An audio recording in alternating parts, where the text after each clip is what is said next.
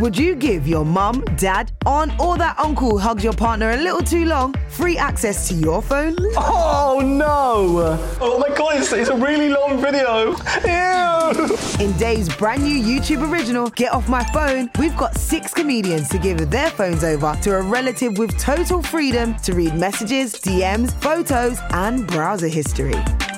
Where's your search history? Sorry? What to do, tips for relief. The rules are simple. Their relative can read anything they want and even make calls from the comedian's phone. What is this? I know what this one is. That looks really bad. Starring Tanya Moore, Anya Magliano, Finlay Christie, Travis J with his mum Angie Lamar, Hayley Morris, Grace Campbell and dad Alistair Campbell. Slightly sexually compromising people. Divulging their deepest digital secrets. What the hell is happening? Get Off My Phone, a Dave YouTube original. Available now on Dave's YouTube channel. Hiring for your small business? If you're not looking for professionals on LinkedIn, you're looking in the wrong place. That's like looking for your car keys in a fish tank. LinkedIn helps you hire professionals you can't find anywhere else, even those who aren't actively searching for a new job but might be open to the perfect role. In a given month, over 70% of LinkedIn users don't even visit other leading job sites. So start looking in the right place. With LinkedIn, you can hire professionals like a professional. Post your free job on linkedin.com/people today. Hi, I'm Daniel, founder of Pretty Litter. Did you know cats tend to hide symptoms of sickness and pain? I learned this the hard way after losing my cat, Gingy. So I created Pretty Litter, a health monitoring litter that helps detect early signs of illness by changing colors, saving you money and potentially your cat's life. Pretty Litter is veterinarian developed, and it's the easiest way to keep tabs on your fur baby's health right at home. Go to prettylitter.com and use code ACAST for 20% off your first order and a free cat toy. Terms and conditions apply. See site for details. This is a Dave original podcast. This podcast contains bad language, in case that's not your thing. Jordan Brooks, look at what you've done. I'm Jordan Brooks, a comedian with lots of nice reviews from publications that sadly no one reads. This week I talked to Nick Helm, whose brash and unpredictable performances saw him quickly rise from the open mic circuit to an industry favourite. Since then, he's starred in TV shows like Loaded and Uncle, won numerous awards, and even released a few albums. Here, we talk about his early experiences of living with a mysterious door in the house. You couldn't open the door, so you didn't know what was in there. And the fatal consequences of doing too many live shows year after year. It was mainly just to sort of like remind people, I'm still alive. Good birth? Yeah. Good birth. Yeah. I mean, I got out in one piece. Can I take you back to 9 months earlier? Sure. What do you reckon was happening that day? I think it's cold. I think I've thought about this. Yeah. I'm on October the 1st, which means that this was like late January. You're an October 1st baby. Yeah. So this is like late January, early February. Yeah. It's not Valentine's Day, I don't think. No. I think that's too much of a thing. But I think they were starting out in London in a flat. They had one baby and they were in sort of like a small flat. And I reckon they didn't have central heating. So you think they conceived you for warmth? Bringing in another human body into the family home is also going to add an extra bit of warmth for at least 18 years, possibly longer if your parents are relatively permissive like mine were. I got to stick around for till my early 20s. I don't think it was necessarily my parents' decision how long I stayed around. I think it was more 18 years is great. Anything else, come on, mate. Just tapping their watch all the time at you. Isn't it time? Over dinner. Isn't it time? I mean, I guess. Do you remember anything as a baby? Do you remember being a baby? Define baby. Like when you sort of like they're small and they don't know anything. Yeah, nothing's springing to mind, I've got to say. And I do have to say it. No, I'm really glad you have. What were you like as a toddler? Do you like, I mean, I guess we don't have thoughts, right, as a baby, so we're not able to separate ourselves from our parents, are we? Oh, I thought you meant the umbilical cord. They did cut that, like right at the beginning, like right from like day 5. I was free. Yeah. Yeah. That must have been liberating. Yeah, I guess it was. That's I guess it did feel sort of like I wasn't my own man at that point. And then when they did cut that cord, I felt Here we go. there's a lot in the world for me to discover. Yeah. And I guess I just sort of like, I took it one hand at a time, one knee at a time. I was crawling. So You didn't pop out and immediately start sprinting. no, that was weeks later. But I've sort of adopted that attitude for the majority of my time. If I can crawl there, then that's no bad thing. I have a lot of dreams where I'm like crawling. In my dream, I'll imagine that I'm on my hand and feet walking. Is that something that you relate to, or No. In my dreams, I'm flying. You're flying? Do you ever have what's it called, a lucid dream, where you go, oh, I'm in a dream, I could do anything, and then you don't do anything? Because that's what I do.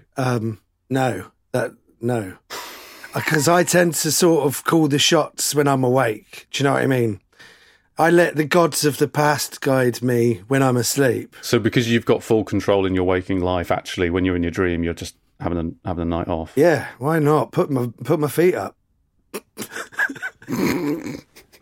Put my feet up, have a snooze. That's my motto. Chill out, relax. So when you have a dream, you're in your dream, and then in your dream, you get into bed and go to sleep. Yeah, if I'm not flying. But to be honest, we're not pigeons. Do you understand? Our bones are different. Yeah, no, I get it. So, yeah. Pigeons have hollow bones, whereas we have all sorts of marrow in them. We're full of marrow. We're chock full of marrow, right? So when we fly, we can only do it in bursts of maybe 30, 40 seconds at a time. So in my dreams, I'm flying, yeah.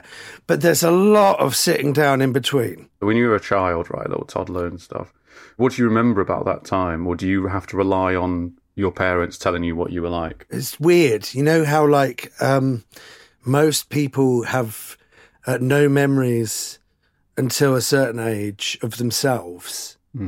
When I was 10, they loved me like a 5-year-old. You have to earn your parents' love. You have to earn it. Absolutely. And I try and earn that every day. So you're still earning it? Aren't we all? Jean and Tony are very hard to please. Right. What was your living situation like? I lived in the top room in the house by the attic and the scary spare room. Why was it scary? You couldn't open the door, so you didn't know what was in there. I always have a fear of the unknown. So there was this mystery door up the top. Yes. That couldn't be opened, and you never opened it. Either it couldn't be opened, or once it was opened, you couldn't shut it. It was one or the other. Because they're two very different things, aren't they? Well, yes, but either you got locked in the room and you couldn't get out, or you couldn't get in there in the first place. It was just something about the door. This door, it sounds like, obviously you can't remember exactly whether you could go through it or whether you couldn't, but it obviously represents something to you. It's stuck in your head. And you're saying it represents the unknown. It represents the fear of what's behind the door. Well, I think part of the reason why I can't remember much about the door is because I haven't given it any thought in 35 years. Let's just say that my mind is a fire and you're stoking it and you keep prodding it and little bits of spark and ash starts accumulating in the air. So I remember once I stole some brown chalk from a DIY shop. Why? Why? Because I was a child and I had artistic temperaments, but I had no financial ability to support my endeavours. I drew all over that spare room. I drew all over it. I ruined the walls. Okay. I ruined the floor. I ruined the ceiling. And when my parents found me, they were like, what's all this brown chalk doing everywhere? And I had to say, there was a fire within me, Mother, and it needed to come out. And my dad grabbed me by the collar and he said, right, you're going to go to this DIY shop and apologise.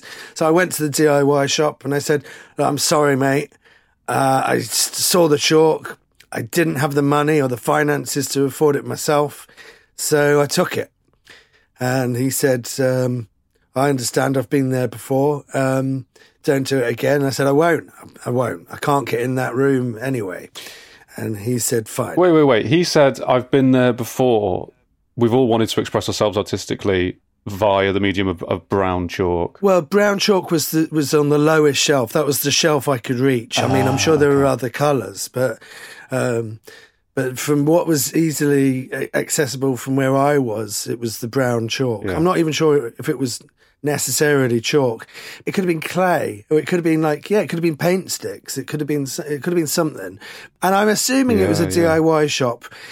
Now I think about it, I've not been to many DIY shops that sell brown chalk on a low shelf. So maybe it was an art supplies shop.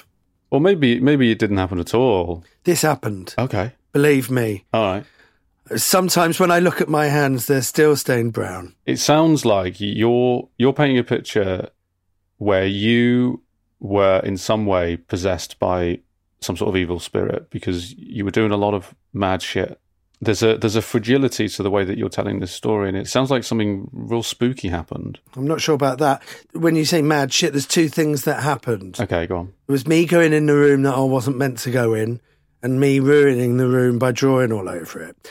But that's where the mad shit starts and ends, I'm afraid, Jordan. You had this door, and you didn't know what was behind it, or you did know what was behind it. But either way, you remember the door quite prominently, and it was in your room, and presumably you looked at it a lot. You went to sleep, you'd look at it in the middle of the night and think, what's behind that door? I'm not trying to dwell on this or give this unnecessary oxygen, but it definitely sounds quite important to me. I've never thought about this door once in, I'd say 36 years.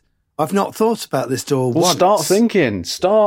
But now you're talking about it. Now it seems like it's a metaphor for my entire life. I'm trying to make it a metaphor so that this will pay off. I get it. You're really good at what you do because you've had barely any information and you've clung on to the one thing that I've said. Let's move on, but almost certainly we'll come back to this. I think we should come back to this. I think this is the thread that we pull that unravels the carpet, you know? Did you have a nice time as a child? What were you like as a child? We moved when I was 7. So we must have sold that house along with that bloody spare room. Where did you move to? We moved to St Albans. It's the commuter belt. It's where people move to travel back into London. And that's what my parents did. What did they do? My mother was a maths lecturer near the RAF base. What relevance does that have? Because every time I went to visit my mum at work, I'd have to go past the RAF museum and I'd think, that looks fun. And then I'd have to go and watch her teach maths. Do you understand? Yeah, I get it now. So did you ever consider joining the RAF? Was that like an early ambition for you? Not for very long, you know. Just one of those fleeting where you go, you imagine your life playing out in a particular way and then just dismiss it. Maybe that's why I fly in my dreams, but it's all relatable, isn't it? It all comes back to whatever we said at the beginning. It all connects, man. Life is definitely not just pure chaos that we ascribe meaning to. I think there are dots that can be joined that fundamentally tell us a truth about who we are. I think that might be the case, but I don't always believe it's our responsibility to make sense of our own lives. Yeah, I think you're right. I think wait for other people to figure it out on our behalf. Do you know what I mean? You wait for the biography to come out after your death that explains it all. I do think that about careers sometimes. I always think that, you know, you can be so sort of like caught up in what do I do next and what should I do that you actually end up not doing anything. And that really it's for other people to make sense of after you've, you know, crashed and burnt. Because you don't get to decide what your narrative is, do you? You don't get to decide how you're remembered. You can stress yourself out trying to control that. I think that you can control it. You can spend the majority of your waking life trying to control your narrative. Mm-hmm. And when you're gone, people will say, they were a bit of a controlling cunt, weren't they? You know? I think you just need to let it happen. How concerned are you then with your narrative? It sounds like you've got a very hands-off approach. Well, I find that, you know, I really care or I cannot care and it really doesn't seem to have much sway in how things go. Is that something that you've had to learn over time? When you hit a certain age and you go, do you know what, actually, I can't control any of this stuff. Yeah, before the pandemic, I was 39, and they say that you stop caring when you hit 40. It's a combination of age and acquired wisdom and medication. But yeah, I don't care so much. With the emphasis on medication. How did you get into comedy? I always liked comedy, not necessarily stand-up comedy, but when I was in that room upstairs, my dad used to read stories to me, you know, because I was a child. He would fall asleep. Oh, well, he'd fall asleep before you? Yeah, so I'd climb over him and I would go down the flights of stairs and my mum would be watching what looked like a news programme, but was actually Jasper Carrott. I'd never seen anything like it. There was a man by himself in the middle of a room in front of an audience talking, and there weren't like costumes or anything like that. It was just a person talking, and everyone was laughing, and it looked fun, but it felt like very much like a current affairs programme, and it was Jasper Carrott. But yeah, so we used to watch like Jasper Carrott and Kenny Everett and French and Saunders and the Young Ones and like all of that stuff. When me and my sister got our own comedy taste, we watched The Mary Whitehouse Experience and Fist of Fun and stuff like that. And then I got into Jack Dee and Joe Brand. My sister liked Joe Brand. But I never ever thought that I would be a comedian. It was just something that I really liked. When I was 16, my teacher took us up to the Edinburgh Festival in a production of Romeo and Juliet, and we just would do the play at like midday, and then afterwards we would split off and then we would all go and see stand-up comedy. So you went up with the school, you say, or your college? Our teacher, when I was 16. You did drama then? I did have friends, but I feel like I really found who I was when I started hanging around the art and music block. So you went to the Fringe, and then what was do you remember a particular performer or show that you saw when you were like, okay? I saw JJ Whitehead at the Tron, and I thought he was great, and I loved the Tron. And then I saw Al Murray at the Cabaret Bar in the Pleasance, and he got me up on stage, and he said, "You're not old enough to be here." And then, and years later, when I get people up on stage, I've sort of subconsciously gone, oh, because I went to see Al Murray like 3 times and he always got me up on stage, like by coincidence. And I always felt incredible. And people would come up to me afterwards and buy me a drink or whatever. And I guess on a subconscious level, that's why I started doing audience participation, because, you know, it's not like you're picking on someone, it's like you're trying to include someone. So I sort of like pick someone that's genuinely enjoying the show, and I get them on stage with me, and they get a bit humiliated for a little bit, but then they end up in the long run being a hero.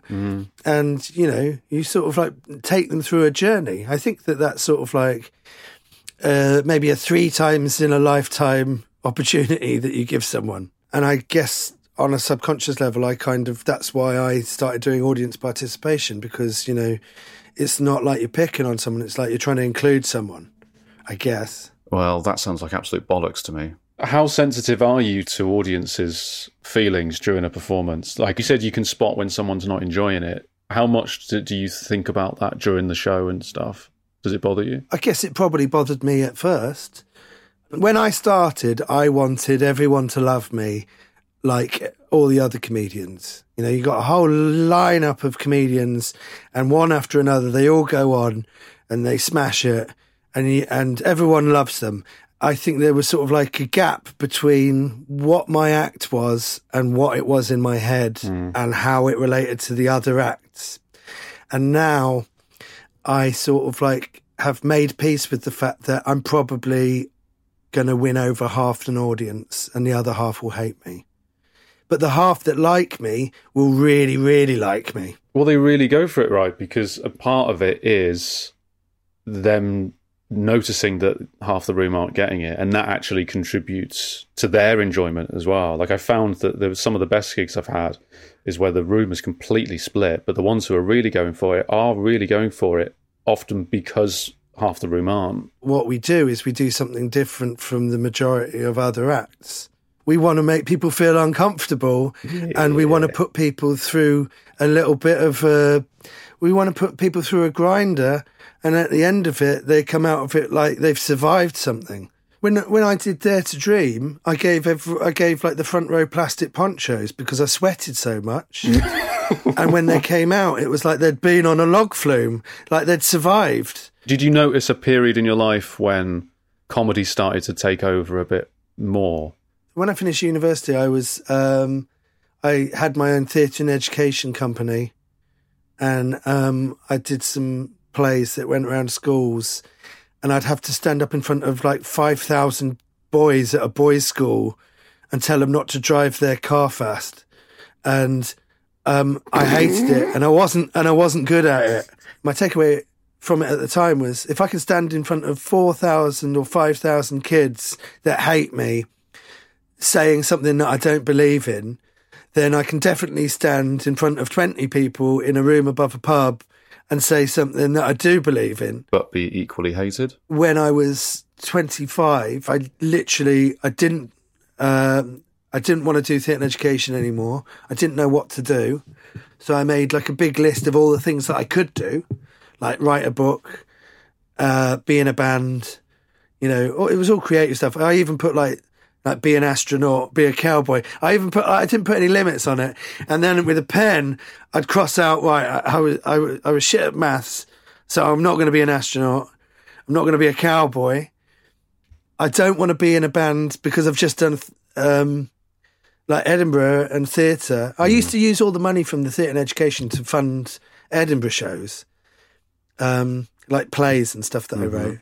And then I'd just cross everything out and be like, I don't want to rely on other people. And a book will take months. So what I'll do is I ended up with just stand-up comedy. And so I was just like, I'll give that a go. And when I tried it, I wasn't sure what I would get out of it. But what I felt like part of me had always been missing.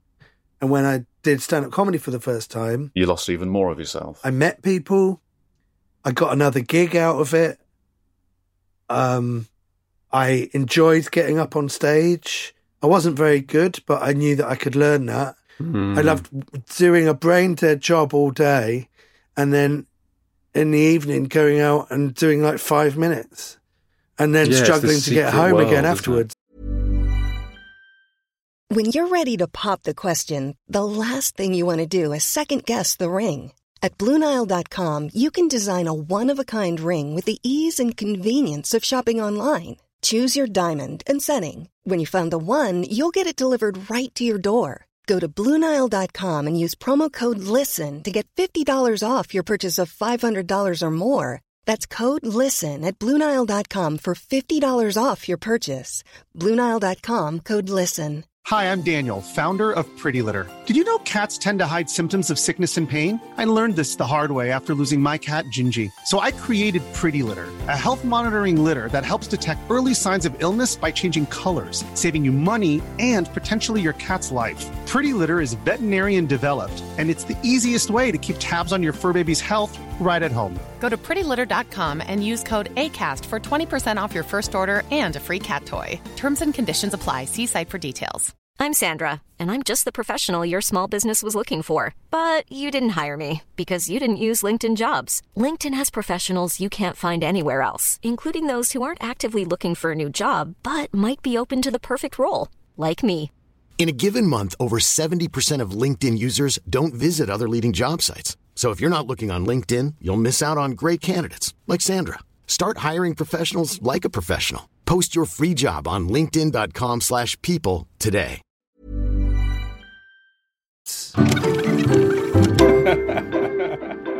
So Nick, by the time you were 45, you'd done a fair few more fringe shows, right? It's fair to say you'd sort of made it your priority, hadn't you? You'd gone into a very creatively exciting period in your life. What happened? Why were you suddenly just churning out these shows? Well, I did a trilogy of shows, if you remember. Mm-hmm. The first one was Chasing the Dragon. Mm-hmm. And then I did Chasing the Dragon 2. Mm-hmm.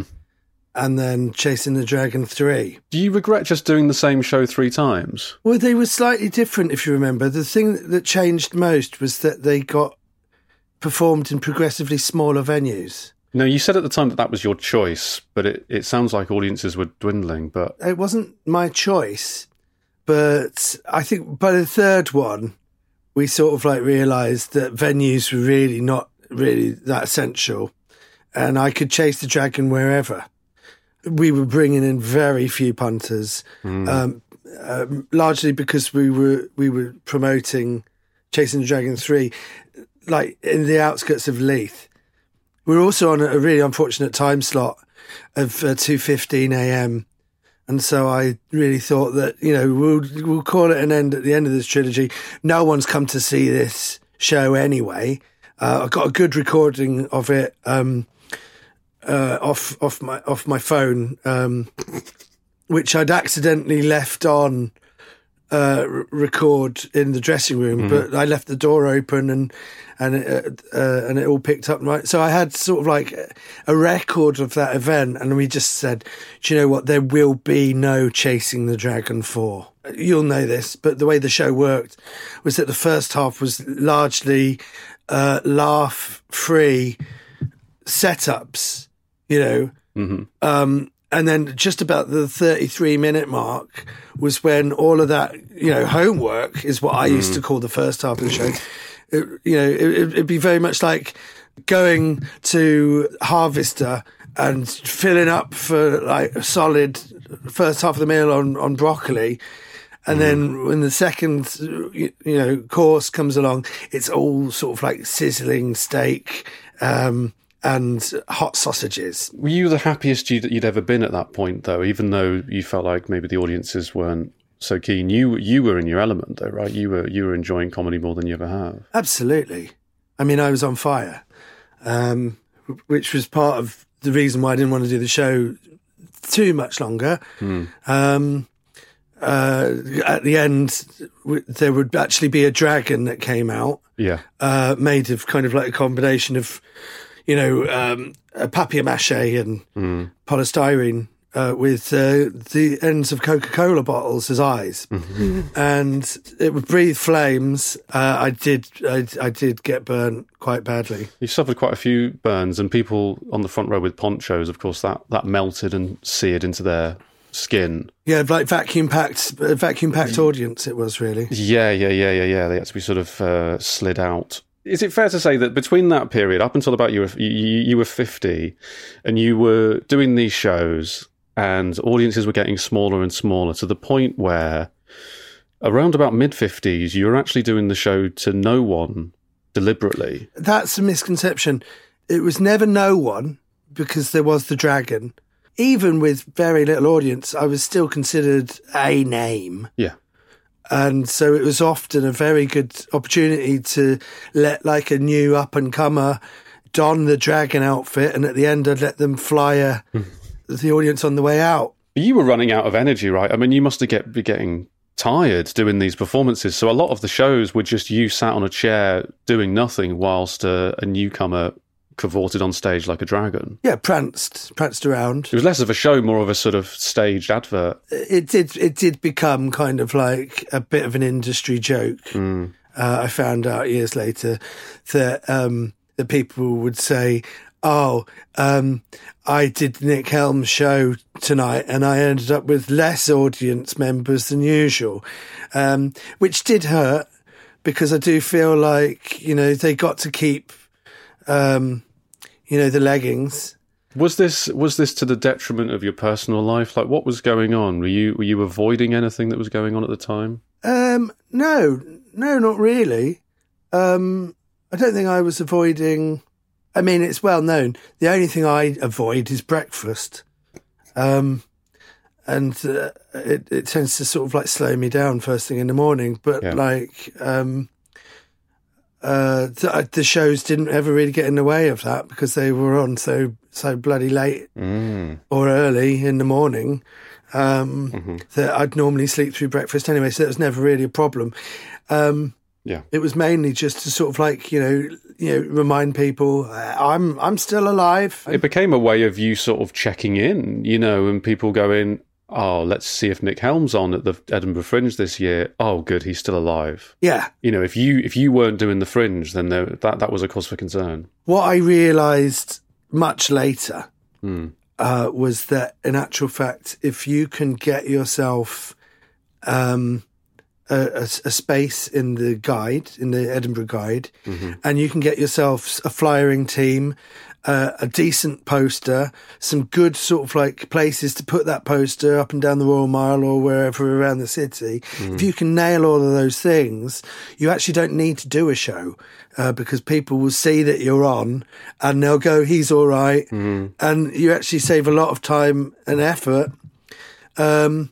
And you can actually get on all the way through August doing your day job and make money that way. And you were just working from home, whilst you had these posters in Edinburgh. I was just working at the pub. Every couple of days you get someone to stick up another 5 stars on there. And, all of your contemporaries, they'll see the stars on your poster and they'll be, furious that you're doing so well. Not once did it occur to them to actually go and see the show, and that's where you get one up on them eventually, and that's what comedy is all about, isn't it? It's getting one up on your colleagues and contemporaries.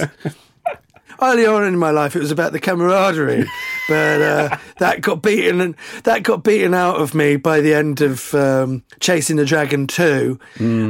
Chasing the Dragon 3 was actually a very bitter show.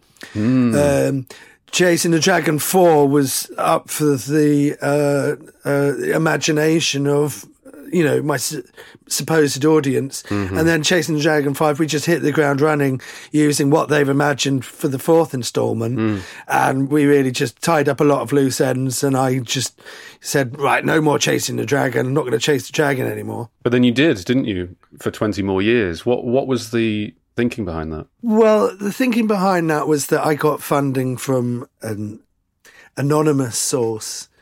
And they said that we bloody love these Chasing the Dragon shows that you're doing.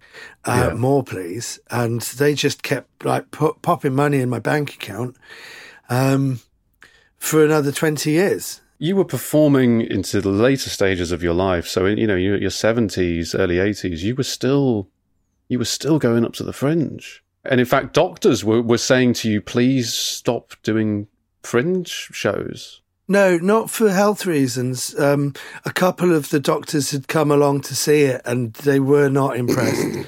And they said, please just stop. And I said, no way. They weren't actually my doctors either. It was always a dream of mine to die on stage. And I'd been doing it for 30 years by that point. Well, you've been doing, I guess, a sort of dress run for the real deal. You did die on stage, but the circumstances around it are very peculiar. Am I right in thinking that this anonymous benefactor actually got in contact and said, I'll give you the most amount of money to put on the best possible show, but here's the caveat. You've got to actually die on stage. No, that wasn't exactly what happened. I was invited onto the stage by another comedian. I was in the audience, and it was a piece of audience participation that went wrong. It was during the time when I was up in Edinburgh. I'd gone to see a show, and I was invited up on stage, and I went up on stage, and it was a part of the show where we see how many ping pong balls we can fit in our mouths. I managed to beat the world record, which is 5. And so I managed to get 6 in. But I posthumously got disqualified. because the sixth one actually did end up in my esophagus, which isn't technically my mouth. Yeah. And that was the beginning of the end, as they say. The end quickly followed the beginning because you did die there and then. Yes. But we didn't realise this, of course, because you'd paid in advance for posters going up advertising your shows for the decade that followed. So people actually thought you were still alive for quite a while. Well, yeah, and the other thing was that I'd had a large part of my body hollowed out and replaced with animatronics. When you were actually then clinically identified as dead, your animatronic system malfunctioned and yes, you sort of dropped to the floor. Talk me through your funeral. I'd always insisted on a burial because there was always a part of me that thought, if there is a mistake, I'll just dig out. And we just thought a burial will be fine, which is famous now. The vicar came up to me during the service and he placed a Bible on my chest, and it sparked something in the circuits, and my hand bloody grasped onto his, and they had to bury me, but bury him up to his elbow. For about 5 days, people bought him tea and sandwiches and stuff to keep him going. But he said, "Do you know what? I'm just going to stick it out with Nick here now. Make sure he's not started on his own." to forget what his life was before all of this. He was actually strangely. He said, "You know what? I feel like my life's been building to this point, and I'm going to see how it plays out." Unfortunately, he did then die. He did die. But I think that's a lot of what happens, isn't it? When you get to the end, is that you sort of like take credit for it, like you meant to do it that way. How would you like to be remembered? Just an all-rounder, really. Nick Helm, look at what you've done. That was Nick Helm there, who never quite got over the definitely huge significance of that mysterious door in his bedroom when he was growing up.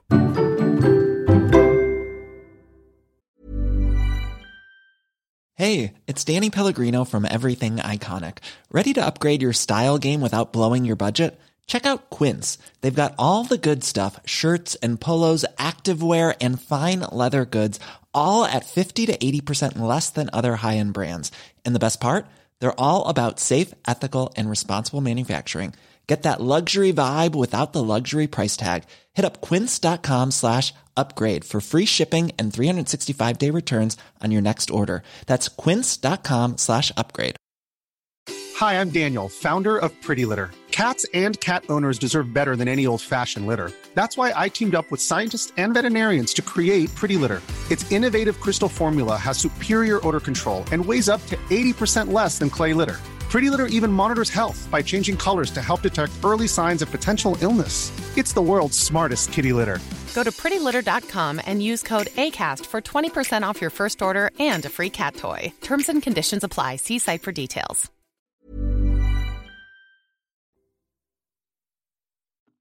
Have you ever wondered what it'd be like to nose around a comedian's house, take their stuff and see how much money you can make by selling it? No, that's a pretty niche thing, to be honest. Bit creepy, really. But that's the premise of Dave's brand new comedy podcast, Hard Sell, with me, Josh Jones. And me, Darren Harrier. We're going to travel the country, visiting the homes of different comedians, chatting about their spending habits before grabbing one of their favourite possessions and giving ourselves 1 week to try and sell it for charity, in a competition to see who can raise the most money. It's a right laugh as we get to meet amazing funny people like Kemah Bob, Joel Dommett, Ria Lina, Ivo Graham, Josh Pugh and lots more. But also sort of like an incredibly stressful cheese dream where we're trying to shift what are essentially stolen goods against the clock. It's bonkers. Hard Sell with Josh Jones and Darren Harrier. Available now wherever you get your podcasts.